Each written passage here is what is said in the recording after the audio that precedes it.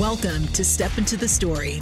Incredible conversations of how the Bible changes lives, changes families, and changes communities across the globe. And here's your host, Phil Tuttle of Walk Through the Bible.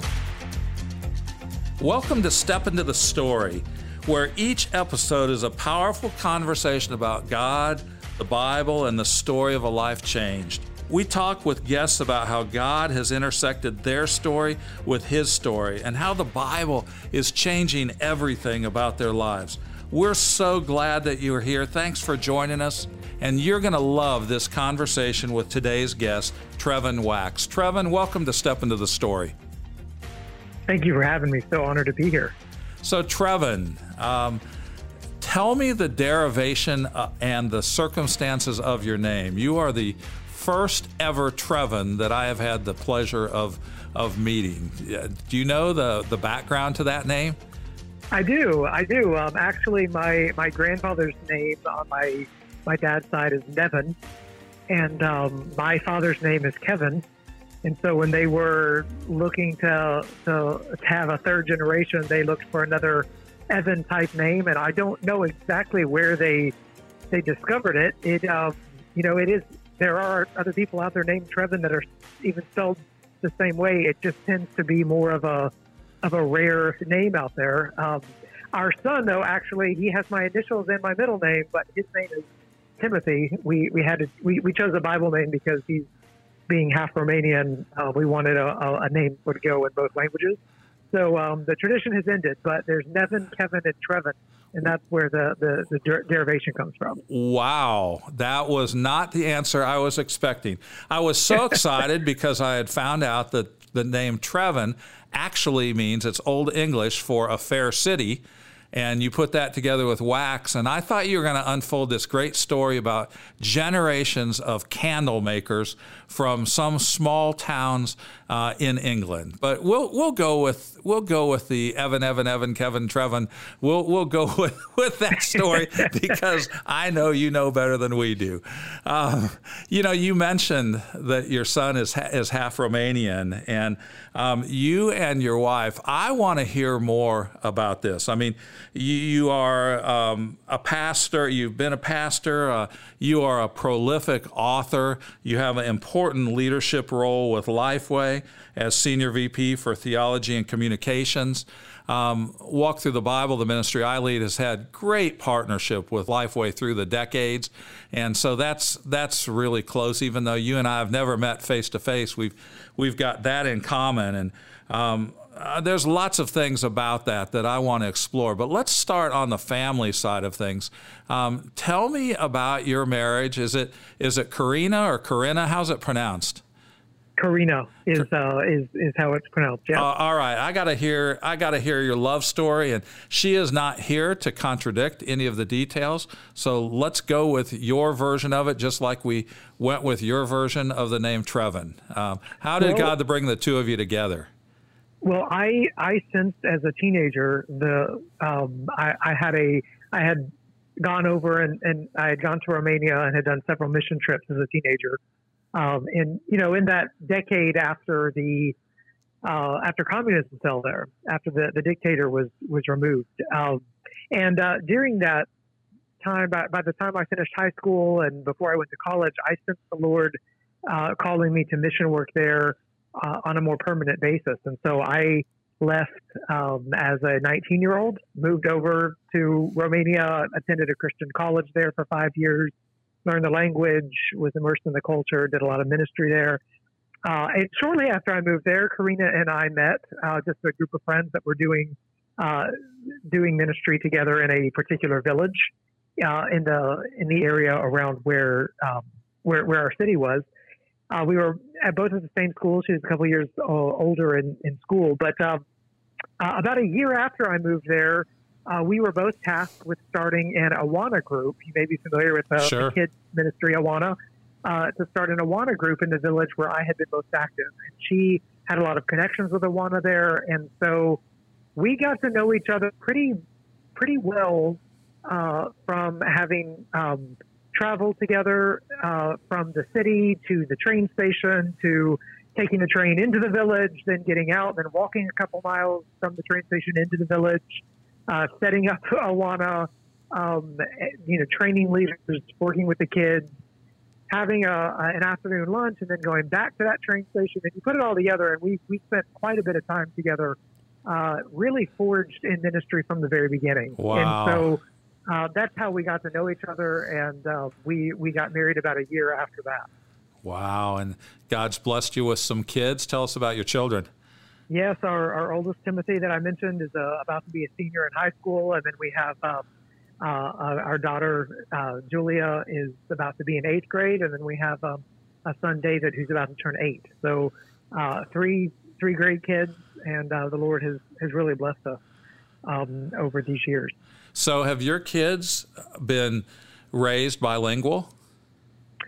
So our oldest two are better than our youngest on that front. I don't know exactly why that's the case. When my wife and I are Romanian at home, generally, even though she's very fluent in English, and we just, we tend to talk in Romanian.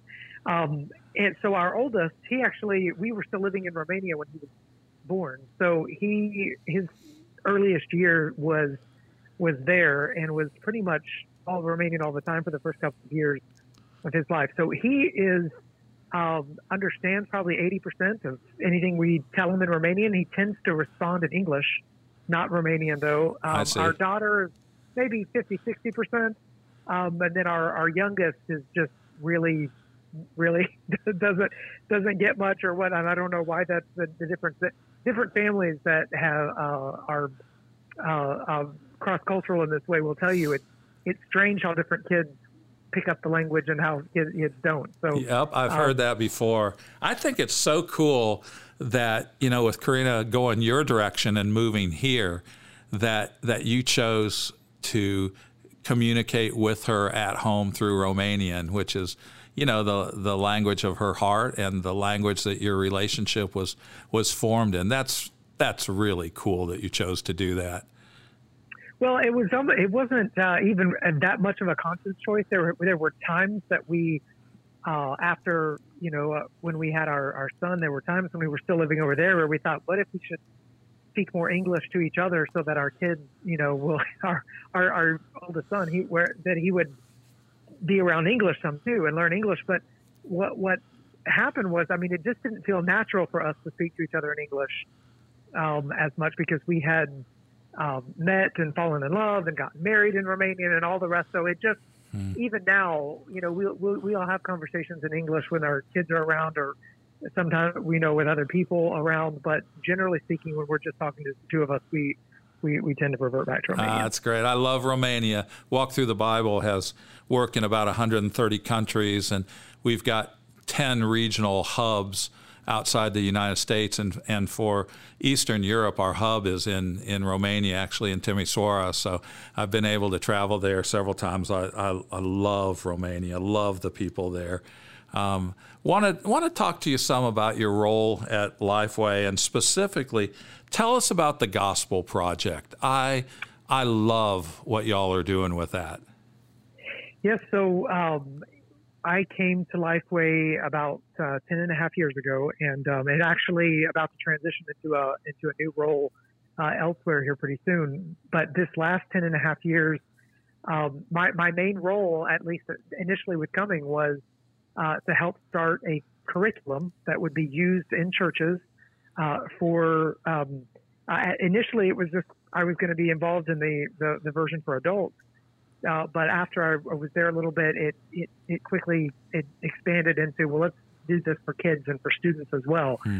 And so the first, year and a half or so, it was a lot of planning, a lot of preparation, a lot of putting together of what the curriculum would look like, what topics we would cover. But the big idea behind it from the very beginning was, how do we show that all of the Bible is really telling one story that points to Jesus at the center. Yes. That was really the big idea, was how do we help people read the Bible as one big story rather than just looking at it for some inspirational tidbits of, advice for your daily life, or looking at it for, just a bunch of Bible stories that teach moral truths, or provide you with good examples, entertaining stories for kids. Like we wanted to make sure that we were not just going through the Bible, but that we were showing how all the Bible fits together. And I know that's a passion and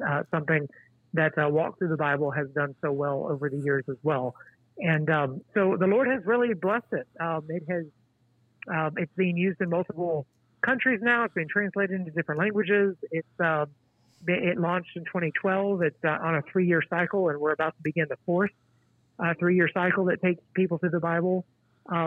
It certainly has been it has been more successful than anything that we might have dreamed at the outset. And I think that's something we have to have a lot of gratitude to the Lord for blessing it like He has. Well, thank you so much for your work, not only your personal writing with Al, but in a lot of ways leading that team. You're right, that's close to my heart. For so many people, the Bible it's a collection of fragments. It's individual pieces of the jigsaw puzzle, and it's so easy to go through your whole Christian experience just with these random pieces. And we get to do that in our live events, OT Live and NT Live, and I just see what you do as a wonderful follow-up to that. And so thank you so much for your work with that. I know you've written a lot of books. I will tell you that one of the newer ones, The Multidimensional Leader, is on my list of upcoming reads. So I'm very much looking forward to that. And thank you for all the writing that you've been doing. Want to also talk some about your work with the Gospel Coalition. And the Gospel Coalition is one of those entities that doesn't always stress its own name. But Gospel Coalition is doing some fantastic work. How would you summarize the mission of Gospel Coalition in a couple of sentences? Well, I'm not a council member, so I want to make sure I get this right. I'm a columnist there on the website. But what the Gospel Coalition is all about is renewing the church with the gospel of Jesus Christ for the times that we find ourselves in. And so it's trying to be the best of, what we would say would be that theologically evangelical impulse of the church needs to be consistently and constantly renewed, and to grow in its confidence in the power of the gospel, but also in its the passion to reach out to other people and to share the good news of Jesus. So what the Gospel Coalition's website does, and one of the reasons I love to partner with them, is the editorial team there and the writers, they're constantly thinking of ways in which we can equip the local church, equip the local church, inspire the local church, inform the local church, instruct the local church in all sorts of ways. And so it's a privilege to be able to write there and to be able to partner with some of the people on that team. They do fantastic work, and I'm deeply encouraged by the response that they've received at the work that they do. Yeah, I love that blend of the truth hasn't changed. It's absolutely timeless, but how each new generation gets reached, it really requires change and innovation and adaptation. And Gospel Coalition I think is leading the way with that. Thanks for listening to this episode of Step Into the Story with Phil Tuttle. We wanted to take a quick pause and tell you about a new small group Bible study from Phil and Walk Through the Bible entitled Refuge, Finding Home in a World of Change. Refuge is a story of Ruth, Naomi, and Boaz, and it took place during the time of the Judges. It was a time when Israel indulged in radical individualism, frequent wars, and idol worship. When we look at our world today with pain, confusion, displaced people, a pandemic, and the fear and loss it's created, things seem awfully similar to the time of Ruth, where so many are looking for home in a world of constant change.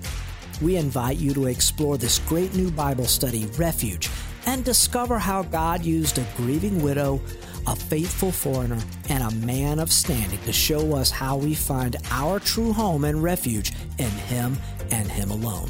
You can find out more about this new resource by visiting walkthrough.org/refuge. That's WALKTHRU.org/refuge. Hey, take a walk and change the world. One of the things that I stumbled across when I was digging through, you are all over the internet as a result of being so prolific. But one of the things that I stumbled across was a video and also attached article that you did on signs of hope for the next generation. And I know there are so many people that will go, well, I don't see any signs of hope for the next generation. You know, we hear every time a new Barna study comes out, I kind of flinch, and you know, I believe their conclusions. I really do, and I respect their methodology and research. But I kind of cringe, and I begin reading, and there's a lot of bad news, and just the thought, as you express it, I agree that there are signs of hope for the next generation in the church. But can you take us through some of those signs that you identified? Because I think this will be a tremendous encouragement to moms and dads and grandmas and grandpas who are listening to this, as well as members of upcoming generations that are really sick of everybody just writing them off. So tell us some of the good things you discovered.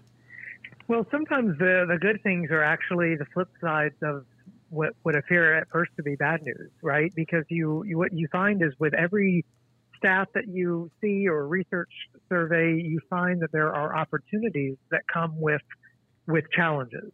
And so for example, one challenge that you see in a lot of the research surveys, Barna, things, and others as well, is a decline of religiosity among Americans, a decline of church membership. Recently, we just saw some stats on that. Fewer and fewer millennials and those who would be behind that, the Generation Z or iGen, whatever you might call that generation behind the millennials, fewer and fewer of them actually identify as Christian. So you look at that and you think, well, what's the good news in that? Well, that the decline itself isn't good news, but it is good, and it is a sign of hope, I think, that younger Christians already expect to be a countercultural minority.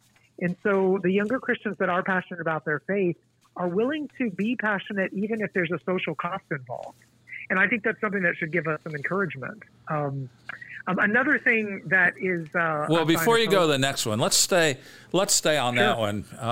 I think even just your experience ministering in Romania you have to recognize the value of the church embracing a minority position and the power that comes from that, like probably few Americans would. I mean, how does your time in Romania inform your view that, hey, that's a really positive thing that we're seeing in millennials and Gen Zers?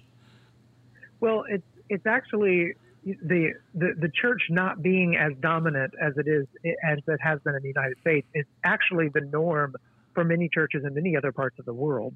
We're seeing a lot of seeing reports out of many countries right now, including China and others, where the places where there is social resistance and even political pressure against the church, there tends to still be a lot of commitment from people from within the church.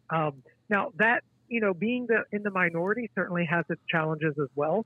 And I wouldn't want to romanticize that, even based on my experience in Romania, being part of, the evangelicals in Romania are certainly a minority.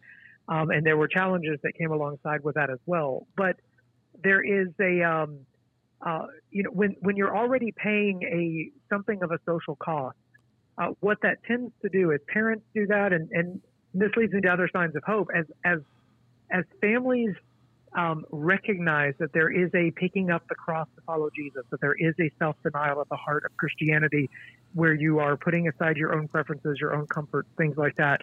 What it tends to do is it tends to create a sense of belonging and boldness in the younger generation. Mm-hmm. So some people want to get rid of that resistance, and they may leave the church or leave the faith, but many others actually become more devout because their faith must mean something to them in order to be able to withstand the social pressures that are there. So there is a purifying effect to some of those pressures as well that I think we do well to consider. Yeah, I know you've done some teaching at Wheaton College, and that's where my wife and I met and fell in love, clear back in the class of 1980, and I've served on the Board of Visitors there recently. But, you're probably familiar with Ed Stetzer. Some of his work really parallels this. We're looking at the church in America that, it's in decline, And but if you break it out and say, that's really made up of several groups. I mean, there's the committed Christians, then there's kind of more the casual Christians, and then there's those who are just the cultural Christians, kind of by default. I'm a Christian. I was born here, and I'm not Muslim. I'm not Jewish, so I guess I'm Christian. Right. And that most of the decline has been in the casual and in the cultural categories, whereas the committed Christians, that number is holding its own, and in some glorious places even growing. And that really dovetails with this research that you're talking about, and that is the expectation. That's the expectation of my kids, and so how do you change the world? They don't view that as, well, you're going to change that politically. We're the silent majority. We're going to get the people in there who agree with our values, and we're just going to fix it. And my kids would look at that and go, that doesn't square very much with how Jesus operated. That's for sure. Well, it's a shift in sensibilities, because when you look at the younger generation, a lot of them already they wouldn't look first and foremost to politics to see where social change is going to take place, that is going to drive cultural changes that would be in favor of Christianity. What they will tend to do is think more pastorally. What are the pastoral implications of the kind of secularizing society that we live in? How do we live as a minority, as a creative, a moral minority in this culture rather than a majority? And so it does lead to different sensibilities, different expectations as to what you can achieve through the political process. Now, a lot of young people still are politically minded. In fact, there's a lot of political polarization in the church, just like there is in the culture, unfortunately. Mm-hmm. But they're not generally looking at politics as achieving the same things that maybe their parents or grandparents might have expected, just based on some of that generational difference. Right. What are some of the other signs of hope that you see in generations that are following, at least following me? You're probably right in the middle of millennials, but what are some of the signs of hope that you see? Well, one of the things I think that is most encouraging, and I've actually seen more research even more recently that's backing this up even more. I'm looking forward to reading Christian Smith, who's a well-known sociologist. He's now writing a book on faith formation with the families. But one of the signs that the research was already pointing to a few years ago that I'm even more excited to see backed up is that it really goes back to the basics of what formation of Christians look like from generation to generation. And there's a lot to be said for parents and the influence that parents have on their kids. Now, this is not a one-size-fits-all thing where you do these particular things and then your kids are necessarily going to wind up being faithful Christians. But there are in these studies that are coming out that are showing there is a really powerful effect when there are moms and dads who are talking about matters related to faith and living out their faith in informal settings, not just in formal settings. So not just we go to church, or I put my kids in a youth group, or I send them to camp once every summer, and things like that, but where it's evident in the lives of the parents and of the family that there is Bible reading going on, and that prayer actually takes place, and that there are conversations about this. And what I think a sign of hope for me is that this is what we read about in the book of Deuteronomy, where it talks about it. I was just thinking how that syncs with Deuteronomy 6. Absolutely. It does. It does. Deuteronomy 6 makes it very clear that one of the things you are to do as parents, Moses giving this instruction, is to be talking about the law, the Old Testament law, talking about the law when you rise and when you go to sleep and when you eat and when you come in and out of your house, and it's got, and having your house decorated with things that are going to remind you of Scripture and the Lord and putting Him first. And so, I guess what's encouraging to me is to say, human nature, a lot of things change. The culture changes, the world changes, there's a lot of things shifting, but a lot of the basics don't change. And when it comes to faith formation from within the family, what it means for young people to come to faith, to grow, to develop as Christians, a lot of these things are constant. Yes. The methods may change, but a lot of it, it's just we're back to the basics. And that gives me hope, because if you feel hopeless, you can look out and you can say, well, I can't change the world, but maybe I can be part of changing the culture of my home. Maybe I can be part of changing the culture in my church, or changing the culture in my community by the way that I lead, by the way that I live, by the way that I reach. I seek to serve my family and others. Yeah, that idea of really thinking globally, but living locally, and seeking to have the greatest impact on those we have the most contact with. Our families, a few years ahead of yours. Our kids are 33 and 30 now, and they're adults. And my wife and I will have conversations, and it's there's no doubt in my mind that they picked up a lot more. Deuteronomy 6 talks about teach them, and right. We sure tried to do some of that. And they've heard me preach more times than anybody should be subjected to their dad preaching. But there's no doubt in my mind that in terms of values and beliefs, I call it the theology of the minivan. Just going back and forth. And when they were young, it was like a huge deal for them to, hey, I'm going here to teach. Why don't you fly with me? We'll get that time together. And that works pretty good up until late elementary school. And then you get beyond that, and then it's like, well, are mom and dad showing up at my stuff?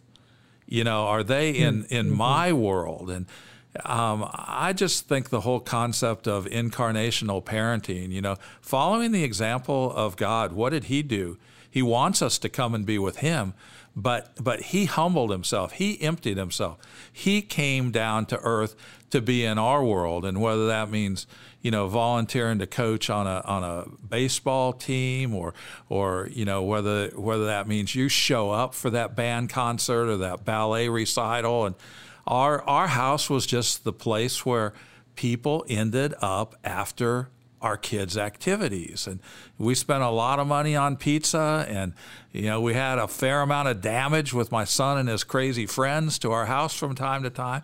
But man, that's where they lived life. And I'm so encouraged to hear that wasn't just some kind of just anecdotal, oh, wow, we got lucky and that seems to be working in our home. But there actually is research to back that up. What an encouragement that's got to be to parents, and and to parents whose kids are grown, and maybe they're not following the Lord now. The last chapter has not been written. There's hope in those relationships. It's about keeping the relationship open, and the role of grandparents, in being able to, even maybe our kids aren't raising our grandkids exactly like we wish, but just the power of a grandparent. So I'm so excited about that. Is there one other sign of hope that you can share with us today, or any other observations along those lines you would make? Well, I've been encouraged as well to see that churches that are involving people in leadership, younger people in leadership quickly, are seeing younger people stay and not leave the church as much. So, you see these statistics, and they can be pretty discouraging. The majority of young people that grow up in evangelical churches, at least at least a year or more during their college years will be missing from the church. Won't be attending church. That's a big problem. You can I call it the gap year. We say this gap in between high school and college for some. I took a gap year myself, but I'm calling it now. This is the church gap year, where you're at least, and sometimes it's more than a year, but you'll have young people not showing up at church. So you can look at all of the reasons why that might be the case, but you should also look at, and I've been encouraged to see some Lifeway research done on, okay, what about the kids who never left? What about what was common in their experience? One of the encouraging things to see about that was that churches, and it doesn't matter the size, it doesn't matter all of the bells and whistles or being the coolest church in town or whatnot, but churches that tended to involve younger people in ministry, in service, seeing them not only as spectators, but as participants in the mission of God, seeing them as not people to just be catered to, but to actually serve. You see more of a retention there, because young people, they jump at the responsibility, and they plug in. They understand the mission of the congregation. They want to be part of serving others, and they recognize that it's not just that the church is making a place for them to feel comfortable, but that the church recognizes them as partners in doing what God has called us to do. Amen to that. I cringe every time I'll hear a pastor say, and here's our kids. Let's have a round of applause for the church of tomorrow.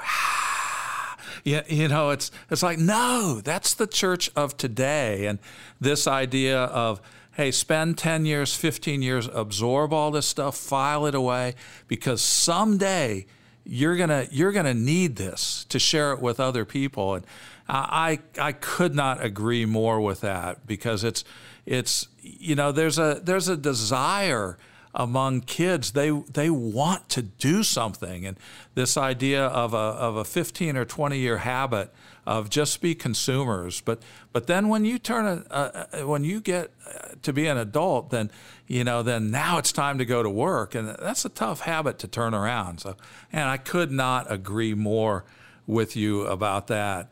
Trevin, as we wrap up our time together, a couple questions. First, if this has stirred curiosity about your ministry and our listeners, what's the best way for them to follow you and learn some more from you?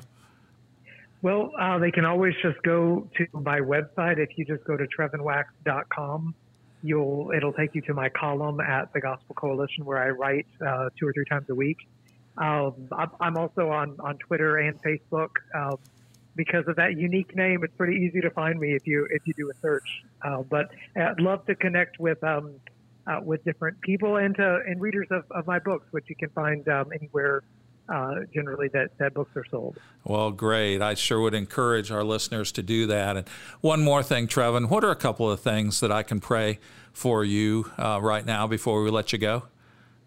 Well, I would ask you to pray that my wife and I that we will be faithful parents in these years as our kids are getting older. We're in that stage of life where you have really long days and really short years, as they say. And so that would be something to pray for, that we will be faithful in our own parenting as we seek to pass on the gospel to the next generation. And also that you would pray for us as we make decisions regarding the future, and where the Lord would have us serve in ministry, and that we would find be right where He wants us to be, serving in our church, serving in our community, serving wherever He has us. That we would look for ways to serve and to serve well.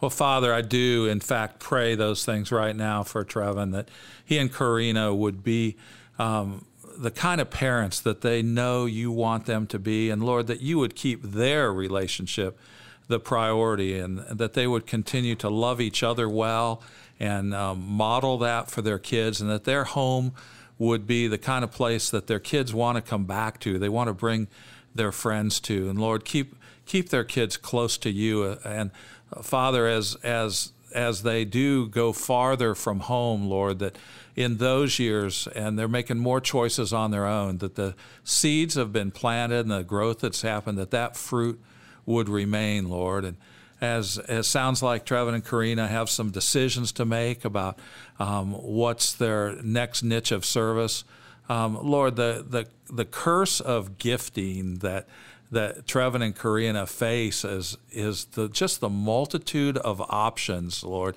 You've entrusted so many gifts to him. And Father, especially as he moves on into another decade of serving you, Lord, I ask that you would more and more focus him by not just what can I do, but really what must I do? Why did you create me? Why did you bring us together?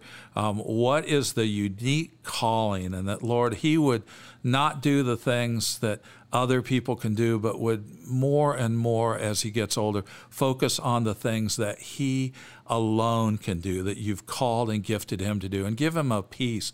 Give him the ability to filter it out and to say no to more things than he says yes to, so that he can be 100% engaged in the things that are just the bullseye of your will for him. Thank you so much for our conversation today. And Lord, just continue to multiply his impact literally around the world, but most of all in his own home, in his own town. In Jesus' name, I pray, amen. Trevin, thank you so much for being with us today. This has been a treat to get to know you some, and looking forward to reading Multidimensional Leader. I also want to read Rethink Yourself. That one intrigues me too, and hope God will bring us together to partner on some projects in the future. That would be awesome, my friend. Well, thank you so much for having me on today, and so enjoyed the conversation, and I'm grateful for your ministry. Well, thank you everybody for joining us. You know, every time on Step Into the Story, it's a surprise. This is unscripted. We don't know exactly where God will take these conversations, but it's unmistakable in Trevin's life how his story has been not just intersected, but really overwhelmed by God's story. And I pray that would be all of our experience more and more. And Walk Through the Bible stands ready and eager to help you in that journey. That we have many resources. Check those out at walkthrough.org. And we look forward to seeing you next episode of Step Into the Story. Tell your friends about it. Leave a review on iTunes or Apple Podcasts, wherever you get your podcasts. And we'll see you next time on Step Into the Story. Thanks so much for being with us today. Thank you for joining us for the Step Into the Story podcast, powered by Walk Through the Bible. We'd love to hear what you think by giving us a review on iTunes or Google Play. Also, don't miss a single episode by clicking the subscribe button. If you'd like more resources to help you explore and live God's Word in your daily life, visit walkthrough.org. That's WALKTHRU.org. Walk Through the Bible.